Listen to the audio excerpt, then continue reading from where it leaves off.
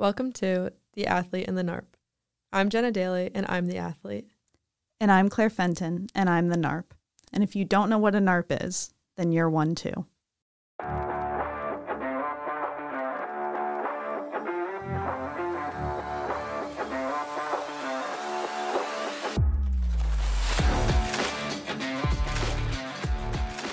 Welcome to the third episode of The Athlete and the NARP.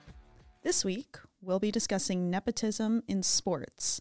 And this is something we're pretty excited to talk about. And since Jenna was the one who actually came up with the topic for this podcast, I'd like her to explain a little bit about why she thought it would be fun and important to talk about. I originally came up with this topic because I've been recently getting into F1 a lot.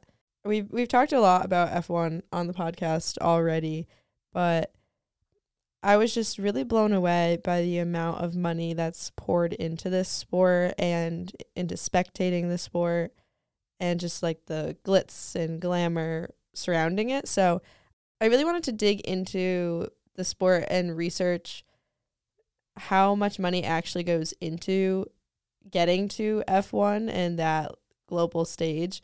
And also, I realized that a lot of the racers have family connections or like past family members have previously raced. And so I was really curious to see if that had any effect on how people got to the sport and how they do in it. To kind of start off, I started looking at F1 through the lens of, I guess, the two different aspects. One, the money aspect of it, and then two, the family aspect of it. I actually found a lot that proved and disproved what I thought about F1. So I'm really excited to talk about it because it was and wasn't what I was expecting. So the way F1 works is that it's extremely competitive to get onto that stage. There's only 10 teams with 20 drivers. And so you might have previous connections or sponsorships that allow you to get to that level and be an attractive driver for teams. However, once you get there, if you're not performing, regardless of what you bring to the team and to the sport, they don't want you on the team. If you're not scoring points, if you're not improving as a driver, they are very vocal about it. They being the team and also the fans. The fans are brutal when it comes to that. One of my examples of when I was thinking about this original topic was Lance Stroll. His dad is a part owner of Aston Martin, which is where he races. I was like, well, that's pretty crazy if your dad is kind of bankrolling your professional career. And this was the same thing when he was on Force India a few years back. His dad had owned that as well. So, and he's also portrayed as not a great racer. Portrayed in Drive to Survive or by the media or? Kind of both. That's kind of what I'm getting at. In Drive to Survive, mostly, he kind of seems like a little bit goofy, a little bit unserious compared to a lot of the others. They definitely portray him as like the rich kid, and he's come out and talked about that. And there was this one interview that I had found where he acknowledges, yes, like it definitely helps to have someone who can support you. However, he's not the only one that has like a billionaire like backing him. It just happens to be his dad. And he said he can acknowledge that, but he also wants to give himself credit as a racer, which is actually true. I was trying to see how he's doing this season, and I think he's struggling a little bit to compete compared to his teammate Alonso. But he has 47 points. He's 9th in the F1 driver standings at the moment out of 20. So, I mean, he's in the top half. He's honestly not bad in the way that people seem to like to talk about him. However, I would say had he not had this backing growing up, there's a good chance that he'd be overlooked as a driver and someone else would be having that spot. Sure. I mean, I think that's definitely good, I guess, that he's kind of able to recognize the advantages he has having a literal billionaire as a father who can support him like that. Even when he is performing, like you just mentioned, when you have that amount of money and you have that luxury and that freedom to go into a sport like that already requires so much money, like I was talking to Jenna the other day, like in the US, I don't even know, it's totally off my radar, like where you would even go to get into F1. But you know, you need a car baseline, which is not something that's cheap, and all the gear and equipment and finding a racetrack and all the things that go into that. It is a lot of money. I know I've heard from Lando Norris, another F1 driver whose father is also, I don't know if he's a billionaire, I'm not positive, but is very, very rich. Lando has also talked in interviews about how he acknowledged the privilege that he had growing up to have that financial support and the ability to pay his way through some of the training and just dedicate. Honestly, he really didn't even go to school much when he was in his early teenage years because he was so focused on driving. And that was something that he was definitely able to do because of his background and where he grew up. But he's acknowledged that, and he said, you know, he's very grateful for that. And he doesn't shy away from the fact that that was his life. But at the same time, he said he made a deal with his dad that he did not want his dad paying his way through his F1 career, kind of doing what Stroll's dad is doing. Not to take too much away from Stroll, but Norris has specifically said, I didn't want my dad paying for me to be on an F1 team. I wanted to prove myself as a driver, which Norris is better than Stroll and has definitely proved his worth as an F1 driver driving for McLaren. I can empathize with their position of, I want to be recognized for my talent, XYZ, but you just kind of have to take that with somewhat of a grain of salt, given that, like Jenna said, it's such an expensive sport, even to go see, let alone to actually participate in. And then the payout is also really good. And it's hard to kind of imagine that he would be in that position if he didn't come from the money he came from, him or Stroll or any of the others on the grid that are from a similar background. To put it in perspective, if you're listening to this, you might be wondering how expensive it actually is to get to F1. Apparently, from when you start karting, which is around age 7, to making it to the F1 stage, it takes about $10 million. What? Yes. So, oh my God. Yep. Which is absurd when you put it like that. And to support a karting career, which is ages 7 to 16, it's about $700,000 for just that part. Wow. Yes. So that's the equipment and the education part of it and the training and the personal diets and all of that. That might sound a lot, but you might not know how that compares to professional sports in the US. To make it to the NFL, the average cost is $50,000. So that's a stark difference. Very stark difference. And it's very similar for tennis. Tennis is right around football, and that's generally considered a little bit more of a wealthier family, upper class sport. Mm-hmm. So you really see there's a huge disparity here. Lewis Hamilton has been really outspoken about this because he does not come from a family with money. His dad had to work 2 jobs in order to fund his sport growing up. He's really said, yes, he was able to overcome it, but he's really skeptical that there'll be another person who is able to do that, just given that costs of everything are rising and it was extremely difficult growing up. It is a huge payout, but to get there, it requires a lot of family sacrifice. Another example, which I found pretty crazy, is that Esteban Ocon's family actually sold their house and lived in a caravan to make it work for him, to get him up to where he needed to be. I mean, it worked out for him because he's on F1, but it scares me that there have to be people who have done exactly the same thing or made very similar major sacrifices and it didn't work out for them. And that's kind of scary. Yeah, definitely. And with him, he actually, I believe he had a spot in F1, and then Lance Stroll at Force India, he was driving for Force India, and then Lance Stroll actually took his spot. Ocon went to become a reserve driver for, I believe it was Mercedes in 2019. So he actually was in a spot where he got it, and then he almost lost it, and then now he's back, and he seems to be in a solidified position. But that's probably pretty terrifying your family did so much for you. All you want to do is probably pay them back for that.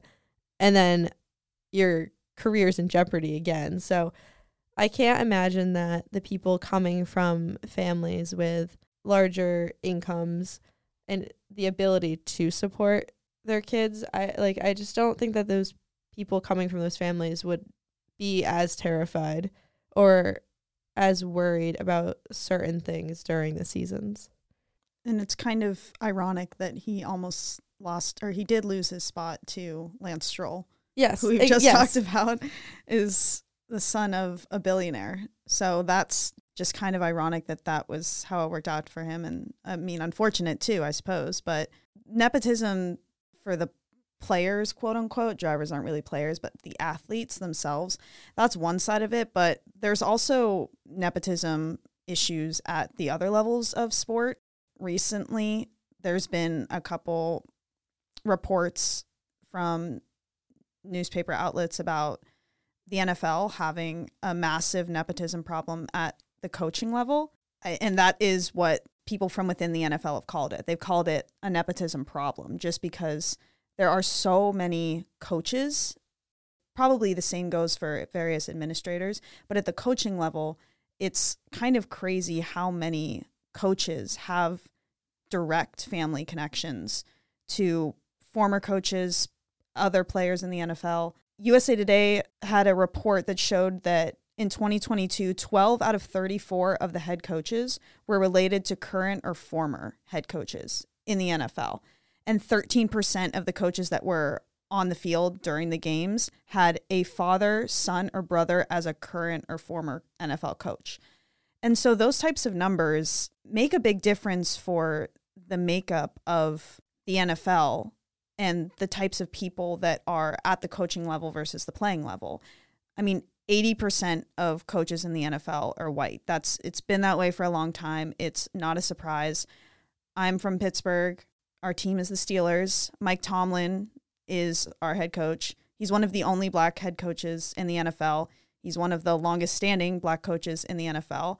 And the Steelers themselves, former Steelers owner, tried to put forth the Rooney Rule not super long ago, where when teams are searching for a coaching position, they have to interview at least one black candidate. And that rule had to be put in place because it was so rampant, the lack of minorities at the coaching level in the NFL. So there are these steps that are trying to be taken to get rid of or to increase the diversity at the coaching level in the NFL. But this nepotism problem doesn't help because I think for obvious reasons, most of the coaches in the league are already white. If you're hiring out your son, your brother, someone you know, I mean, most of the time they're going to be of the same race as you. And that's honestly just what's played out here. And that's why the NFL is calling it this nepotism issue. And it's especially touchy/difficult to see, given that how many players in the league are minorities. That disparity of pretty much a mostly white coaching staff versus a lot of black players is definitely something the NFL is trying to remedy, because there's no reason why there shouldn't be more minority coaches at the coaching level. But a lot of it goes back to this issue of nepotism and giving people you know a chance over someone who might be equally as deserving. And to go back to your point of kind of you hire who you know and things, it's very similar to kind of like Lance Stroll's comment where he's like, give me some credit, like I'm a good driver. And it's like, okay, yeah, that's true, but again, you have a billionaire father backing you, that's going to help. So when you talk about how these sons or fathers and just like these relations, you're going to network with who you know. And if who you know are currently working in the NFL and are currently head coaches, I think that significantly helps your chances of getting there, regardless of whether you're qualified or not. Of course, that's a factor. When you don't know anyone versus when you know 7 head coaches that are maybe coming to your house for dinner or something, yeah, I think that's going to play a role in who gets a coaching job. Definitely. And if you romanticize athletics, if you romanticize sports, people like to think that sports are the great equalizer, right? Where if you work hard enough and you train hard enough and you do everything right, you eat the right food, you recover correctly, you can be at the professional level, you can be the best in the world, you can have that spot that you want. I mean, we know that's not true, especially I think being in college right now, people, I mean, honestly, a ton of advice I've heard from alumni and people on staff here who do career advice and things like that. They always tell me, I'm like, what's one piece of advice you have for me? They're like, network. They're like, talk to it's people. all about who you know. Exactly. My mom says that all the time, so shout out to her. I know she's going to be thrilled when she hears that. But it's all about that. Like, I know plenty of people professionally, they won't even apply somewhere that they don't know anyone. There's no point. So yeah, it's like you can have natural talent and then you can work hard and really get yourself there.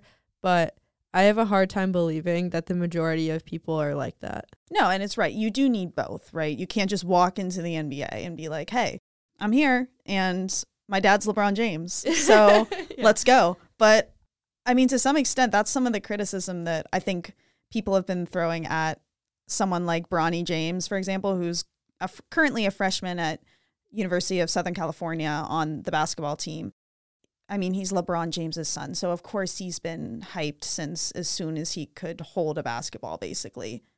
Not faulting him for that. There's nothing you can do about who his dad is. But within, American leagues like the NBA, NFL, MLB, there are quite a few players whose fathers were extremely famous athletes who might not be in the position that they're in right now if it weren't for who their fathers were, and probably wouldn't be. Definitely not getting as much hype as a bunch of other deserving kids. I mean, I brought up Bronny James, but there are others too. And just to kind of give you an idea of how much benefit this can bring to people who don't really, to be quite frank, don't need it. The top 100 athletes at the collegiate level making the most money from NIL right now, the first one is Bronny James, who, let me remind you, has not played a single collegiate basketball game yet. He's making, apparently, reportedly, $6.1 million worth in NIL money. And he has contracts from Nike and Beats already, for example. Partly because his dad also does. But those are two of the biggest companies in the world.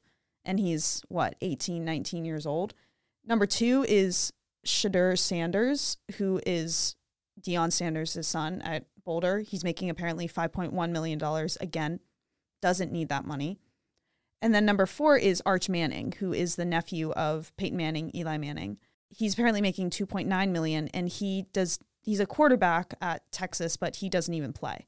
So he's making $3 million off of NIL money. I mean, quite literally off of his last name, because he doesn't play at Texas. He doesn't have anything to show for it. Nothing against really NIL. It's just you see these so obvious instances of brands investing and throwing money at the sons of famous athletes who may be great players in their own right one day. Who knows? But I feel like disheartening is the right word, because I'm not trying to take anything too much away from these athletes, but it's kind of frustrating to see that LeBron James's son is making $6.1 million. It's like, why? Well, it's crazy because he hasn't even played yet. Yeah. And the same with Arch Manning, like if he's riding bench and he has all this money. So you can't, in those cases, you can't use the argument, oh, well, I've worked really hard. I deserve this. Any other person who hasn't played a game would not have anywhere close to $6.1 million of sponsorships. So you can't use that argument there. And so people can go back and forth and debate like, oh, well, is this credit and recognition deserved? And like, are they really worth the hype? Blah, blah, blah. But in this case, I don't think there can be an argument. I don't see how it would be logical, considering there are no results to prove why they deserve this type of recognition. And I mean, if you're Bronny James, your whole life has been, honestly, I don't know. I'm not going to speak for what conversations he's had with his dad and his mom about what he wants to do with his life. I'm sure he loves playing basketball, but that's a luxury that his whole life has really been directed toward playing in the NBA. That's something his dad didn't have, to give credit to LeBron. Like, I don't always like LeBron as kind of just the way he goes about things, but give a lot of credit to him. I really respect him for his work ethic and who he is as a person, because he came from nothing and he made his way into the NBA and has become one of the biggest stars in the world. So I give him all the credit in the world for that. So if he wants to help his son live out that same dream, good for them. He deserves to see that happen. But Bronny James, he's had everything really laid out on a silver platter for him to make it to the NBA if that's what he wants to do and make a lot of money. If, of course, that's what he wants to do. Everybody wants that. Maybe he will be. I honestly haven't really seen him play because, again, he hasn't really played at the collegiate level. So maybe he is very talented and will be a great NBA player one day, but maybe he won't. Actually, I just remembered something. A few years ago, Bronny James came to Connecticut for a game. I'm just remembering this now. And I remember, because my family was talking about it, because they're into basketball and things, like my extended family. And everyone wanted tickets for this game because he was playing. And everyone wanted to see him. But it wasn't because he was like this huge skilled basketball player. It was because he was LeBron James's son. And I'm just remembering that now. And I think that's relevant to talk about because it's not like everyone was like, oh my God, check out this amazing high school basketball player. It's like, no, check out this basketball player who has a famous dad. And I can sympathize with Bronny. I don't know how he feels about this. I can sympathize. That's probably tough at times. Right. I'm sure there's totally like levels of pressure associated with that. So there is that flip side of nepotism maybe where there's just a lot of baggage that can come with it. It brings a lot of benefits a lot of the time, but sometimes it doesn't always serve you in the way that you want it to. And I think a good example of that is Trinity Rodman, who is, I say the name Rodman, you probably know, is Dennis Rodman's daughter. Dennis Rodman played, for those of you who don't know, played with the Chicago Bulls with Michael Jordan. That was the biggest part of his career. But he was a really, really fantastic NBA player, also known for his off-court antics. He's kind of a wacky guy, very out there, says what's on his mind, big partier. He's a very complicated guy, but he has two kids. He has Trinity Rodman, who plays for the U.S. women's national team, and DJ Rodman, who is currently a collegiate basketball player. But Trinity is obviously a bit more prolific because she plays at the international level and has, I would say, is a fairly regular starter for the women's national team, at least at the World Cup and kind of those qualifying games. She definitely starts a good bit of games, even though she's fairly new to the team. She's in her early 20s. She left college early to play at the professional level. And she was actually, at the time when she signed for the NWSL, she was the youngest ever player to do so. She has been fairly outspoken about how she really wants to make her own name for herself and how she and her dad didn't really have a relationship at all when she was younger. I mean, he kind of basically deserted her and her brother, and they were at times, her brother and her mom, who was raising them as a single mom, living out of cars and motels when she was little. So she has this name on her back, Rodman, and to be honest, that's the reason why I know who she is, and that's the reason why I followed her at first. I was like, oh, this is Dennis Rodman's daughter. Let me check her out. And now that I know a little bit more about her and I've seen her play, I'm like, okay, I like her for who she is, and I just like her. I like Trinity. And she's even said that that's what she wants to do. It's like she wants to be known as Trinity Rodman, full stop, not Trinity Rodman, Dennis Rodman's daughter. And I think she's on the way to making that happen for herself. But it just goes to show that, maybe that's one instance where people would say, oh, she's Dennis Rodman's daughter. She must have had it all. Of course, she's a professional soccer player. She had that luxury. But to hear her and her mom speak about it, that's not at all what the case was for her. And in fact, her last name has sometimes been something that she's had to escape, really, and to try to reclaim for her own, as opposed to something that is kind of a golden ticket through any obstacles on the way to her professional career. Something that we wanted to point out with all of these examples is that every single time we're talking about a parent and then their kid, all the parents are male. All of them are their fathers. And we were thinking about it, and we were kind of trying to come up with, like, why isn't this as apparent or even common with female athletes? And so, I don't know, Claire, you had some hypotheses if you want to talk about them. I did. Hypotheses is a good word. Because we're both women, whenever we do this type of research, we're, at least in my head, I'm always trying to think of ways I can spotlight female athletes and women's sports in particular. So for this episode, not going to lie, that was kind of tough because I was sitting here and trying to think of famous female athletes that I know that have famous parents, and I was really drawing a blank. And I was like, why is that? Like, why don't I know? Maybe it's a good thing. I'm not saying that it's necessarily a bad thing, but I was just like, why can't I think of any? And I think there are a few reasons for this. I think the biggest one being, I mean, as we've talked about before, women's professional sports are not as financially viable as male professional sports are. Even if someone like Trinity Rodman, for example, plays at the NWSL, plays on the U.S. women's national team, is one of the best soccer players in the world, the amount of money she's going to make off of that career is going to be nothing compared to a man in her exact same position. So when it comes time for her to retire, she's just not going to have as much financial capital. And that financial capital is often what allows people like Bronny James or Lance Stroll, Orlando Norris to make their professional careers.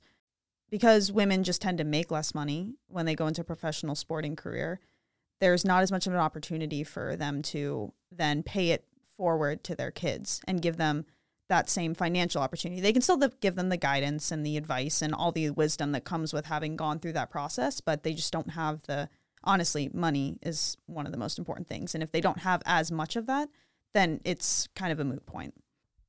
I also think that it's a lot more difficult for female athletes to be a strong, competitive, professional athlete and also raise a family. It is much, much more difficult to do that and be a mother compared to being a father, just with the different types of burdens that come with that and the expectations that come with that. So every time that you see a female athlete come back after having a kid, it is, wow, they're so amazing, because it is really difficult when you have a society telling you like, oh, well, maybe you should retire to focus on your kids and like your family and stuff. And I think we're slowly pivoting away from that just as women's sports become more serious, like we talked about, and taken more serious. And there's more opportunities opening up, but I think there's just less opportunity for female athletes to continue working at the professional level while also balancing a family compared to male athletes. There have been people like recently, Serena Williams, Allison Felix, Alex Morgan, who have shown that you can have kids in the prime of your athletic career and come back and still compete at the highest level. Even when people are telling you can't, even when, like with Allison Felix, you lose your contract with Nike over it, pretty much. You give up all that because that's important to you. And it is physically demanding. Obviously, pregnancy is, very physically demanding. So it is a very difficult thing to give birth to a kid and then come back and still be like, yeah, I'm going to be one of the best in the world at the sport that I play. But they've all shown that they can do it. But to your point, right, there's these expectations of how do I navigate having a family while still doing the thing I love to do that men just don't have to worry about.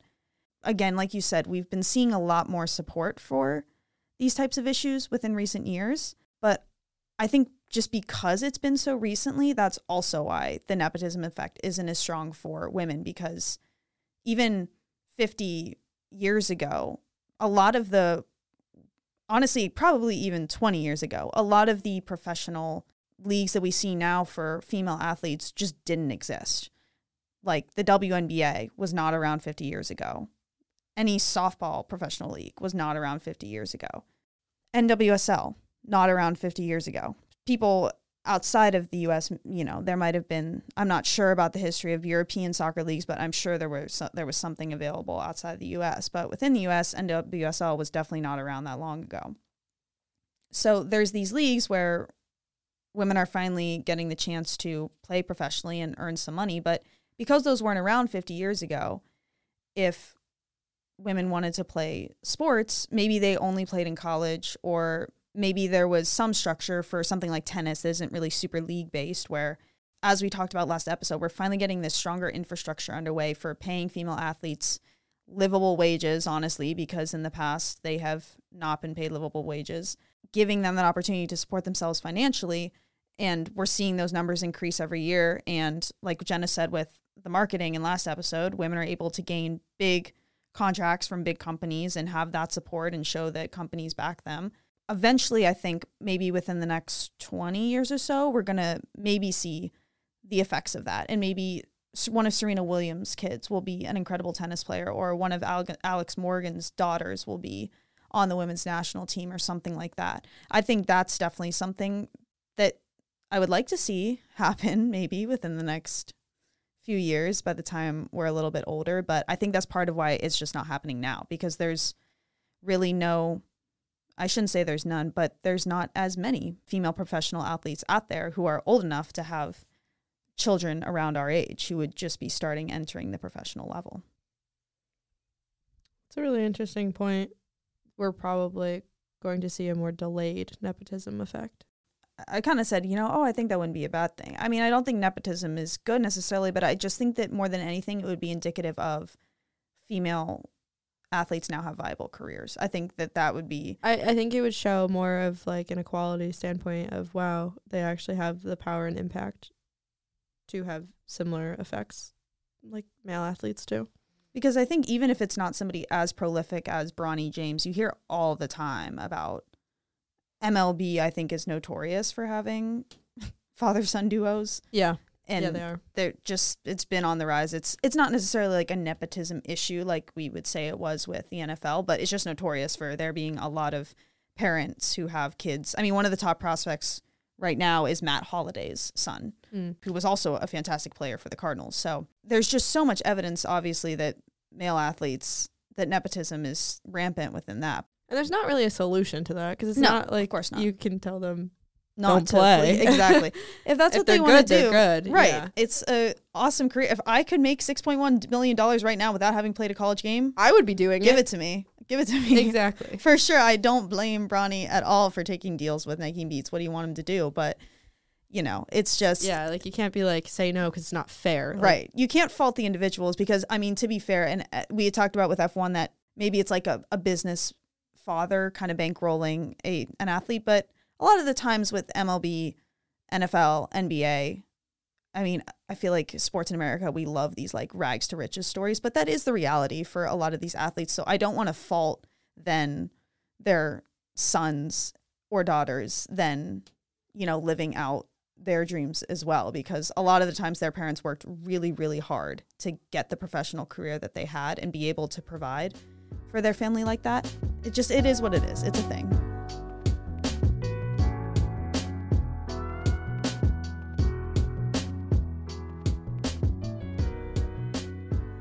for this week's Fun Friday, we are doing superlatives. Woohoo! So we have 5 different categories, and we'll each name who we think fits that best. And we don't know what the other person has said, so I'm excited. We picked out the superlatives together, and we would think of one and we would each be like, ooh, I know who you're going to say. Or, ooh, I think I know who I'm going to say. So we're really excited for this one. We were having a good time. Yeah. So our first superlative is cutest couple. And we said that both of the people in the couple have to be professional athletes. Mm-hmm. Do you want to start? Sure. I don't think we're going to have the same one, but this was honest. I don't know. This was the first one that popped into my head was Julie and Zach Ertz.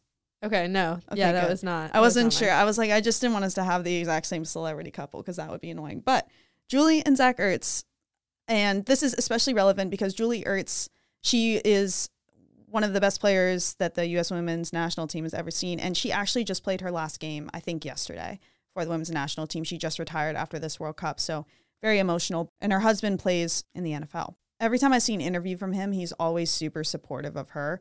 And she's one of those athletes that we talked about.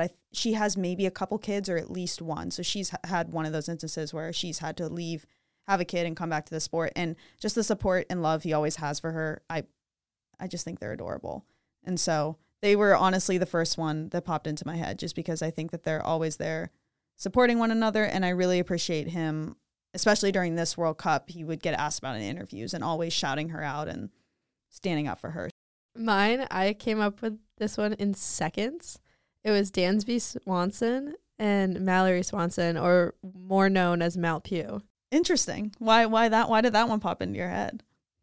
I think they're just the most prominent sports couple that I've seen I don't know if that's just like because I follow baseball more. They recently got married. Oh. And they're just really cute. And Mel Pugh had she tore her ACL fairly recently. And I remember seeing Swanson's post about that and about supporting her. And I just remember it being really, really sweet and really kind. And I was just like, that's adorable. Aw. I'm glad that we each had one immediately pop into our heads and they were completely different. Yes. Because this was the one I was really interested to see. But next one we have is Best Dressed. And this one, I don't want to say who I almost said, just in case you said him. So I'm not going to. But the second one that popped into my head and I was like, oh, this is better than my first thought was Russell Westbrook. I cannot even describe to you how much I love Russell Westbrook's pregame hallway fit pics. Like, I live for them. There are so many good ones. And if you've never really seen kind of his style, he just always comes out with something super bold, super unusual, bunch of patterns, bunch of glasses, accessories. Like he's talked about, he loves fashion. He lives for that kind of stuff. And his Met Gala look a few years ago, like, lives in my head rent free all the time. He had like a kilt and like a top suit and a top hat, and I'm obsessed. I just love him. I love his confidence. I love that he doesn't care what people think about what he wears. And I love that he has such a vision for himself and he goes out there and he just delivers. I just think he's awesome. That was some intense analysis.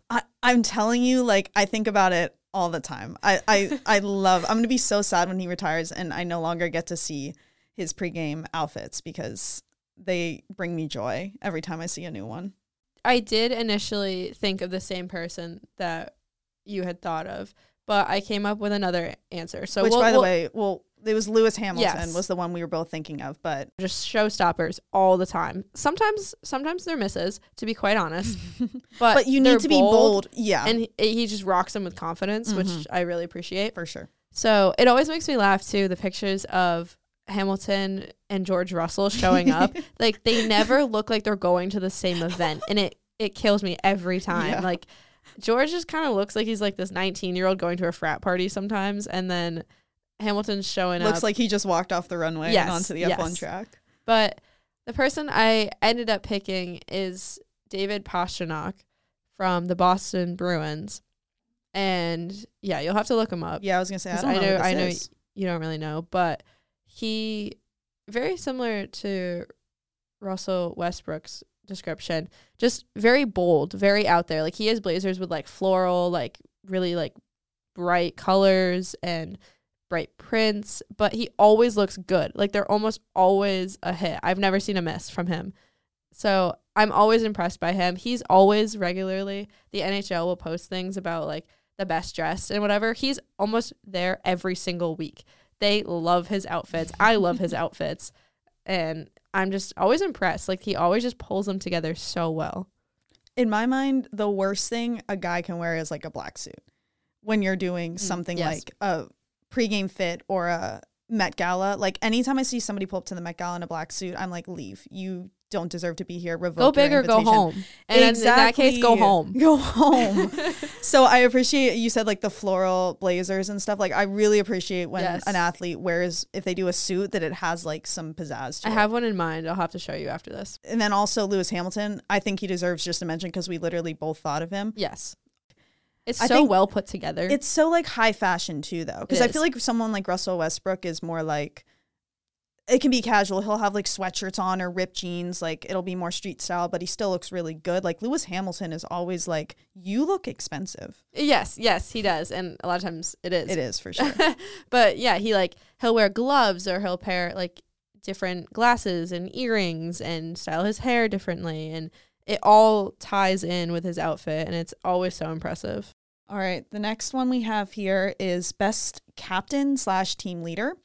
And I had to think about this one for a second, but then when I got it, I'm like, oh, this was so obvious. Lionel Messi. Every time I've ever heard anybody talk about him, they have nothing but positive things to say. I am obsessed with his career in Miami.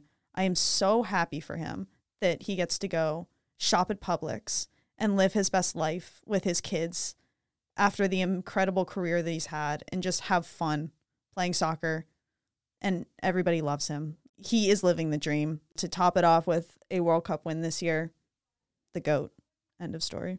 I'm a little biased in my selection, but we're sticking with the Boston Bruins here, and I'm going with the just retired Patrice Bergeron. I had brought him up last week in our Fun Friday, but this time it was because I've heard a lot about how he is as a captain, and everyone described him as a class act. Not even just Bruins and Bruins fans. It just kind of seemed like everyone in the league really respects him and admires him as a player, but also as a leader. One thing I know that he did was he would have like check-ins with every single player and just kind of have basically little coffee chats with them every once in a while to make sure that they were doing good and like everything was okay and that they had the support that they needed. And I think that really shows that he cared about the game, but he also cared about his teammates too, which was really important. Next one we have is drama queen/king. Mine's a king. And mine is too. Okay. Also, mine's already been mentioned. So Lewis Hamilton. Really? Is my drama king. Okay. Yeah. A lot of the players on the F1 grid are incredibly sassy. But sassy's not the same thing as like a drama king queen. That's true. I've seen a lot about Hamilton just being a little bit petty / complainy, whiny. That's kind of the best way I can put it. Love him. Love his fits. He is a bit of a princess. And I think from the outfits to kind of his whole aura, he does have an ego, and which he deserves. He's a fantastic driver. In interviews, he kind of will throw shots at other drivers and complain about things. I mean, recently, Jen and I were talking about how he complained about Red Bull because Max Verstappen is just dominating the field. And he was basically like, that's not fair. He's too good. Not he didn't say that, but in so many words, he's too good. It's like, okay, calm down. So it was coming from the 7-time world champion driver. Exactly. So I'm honestly, I thought of him. I was trying to pick an NBA player because, just side note, every time I watch the NBA, I'm just like, shut up. Like, people complain all the time. They get fouled. They act like they were 25 feet away from the person. As a league overall, the NBA is my drama king league. But I honestly couldn't narrow it down to one player because I was just like, there's too many. It happens every 5 seconds and it annoys me. So Lewis Hamilton is who I went with. I did a slight throwback and did John McEnroe. Oh my God, Jenna, that's so good. That's so good. The reason I actually thought of him is going to make you laugh because it actually wasn't a sports idea. So I don't know if you've ever watched Never Have I Ever on Netflix. No, where's this going? So he does like the inner monologue thoughts of the main character, Davy. He does? Oh, I didn't know that. Because Davy is a very unhinged, angry person and is just like always freaking out. So it's really funny because he voices all of that. So he's very outspoken in that. And so then that prompted me, of course, to be like, well, who is this? Because I hadn't heard of him.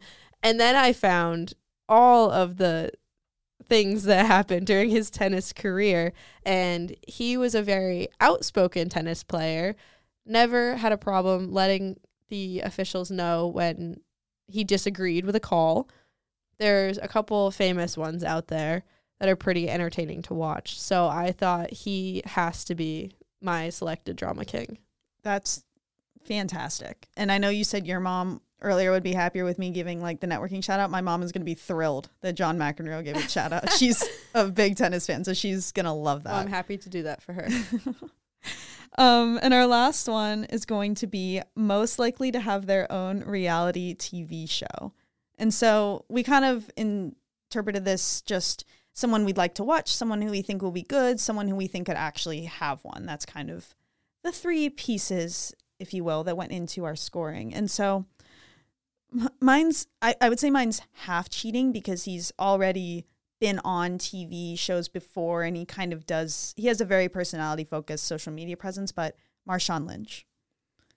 Okay. I would watch hours of Marshawn Lynch doing anything. And I think he would be I think he has the personality for a reality TV show just because he's so funny, so outgoing, so talkative. I want to know what he gets up to on a daily basis. And I just saw this clip a couple weeks ago of him hanging out with Amish people. Yeah, of him like riding in a wagon with Amish people and like going through their culture and stuff. And I was like, I could watch hours of this, days of this. I love Marshawn Lynch. That's so funny. If he had a regular show, you better bet on watching every episode because he's just truly a character. I'm biased with this one, but I have a good explanation. I would like to see Christian Wilkins from the Miami Dolphins. The reason I know all this is because he went to my high school. So I've actually seen a lot more of like the kind of behind the scenes aspects of him. I think not only is he a good player, he's a hilarious player too. Anytime he's mic'd up, he goes viral on all social medias. I've seen so many clips of him and they're hilarious. So I think I'd love to see that. Plus, I really want to see him interact with Mike McDaniel. I think that that relationship would be quite entertaining to watch. The flip side of that is I do know that he's worked really hard and that he's a really, really nice, down-to-earth guy. So I'd love to see kind of his lifestyle. So I can't remember if it was Clemson or if it was the Dolphins. His teammates actually made fun of him because they all come to practice in these really nice cars and whatever. And he has like this old beat up car. I forget what it is, but they all made fun of him because he didn't spend a single cent of his contract right away or anything on like fancy things. And he was just like, I don't need it. There's no point. He came to my high school and visited probably twice a year every time I was there. I think America would fall in love with him because I think he's such a nice guy, but also really funny and works really hard. Thank you for listening to the third episode of The Athlete and the NARP. We hope you enjoyed our discussion about nepotism in sports and how it creates barriers of entry for some people, as well as our fun Friday superlatives. Make sure to follow us on Instagram and TikTok at The Athlete and the NARP. You can contact us by email at theathleteandthenarp@gmail.com with content suggestions, clarifications, or questions. Until next time, I'm Claire Fenton. And I'm Jenna Daly. And this has been The Athlete and the NARP.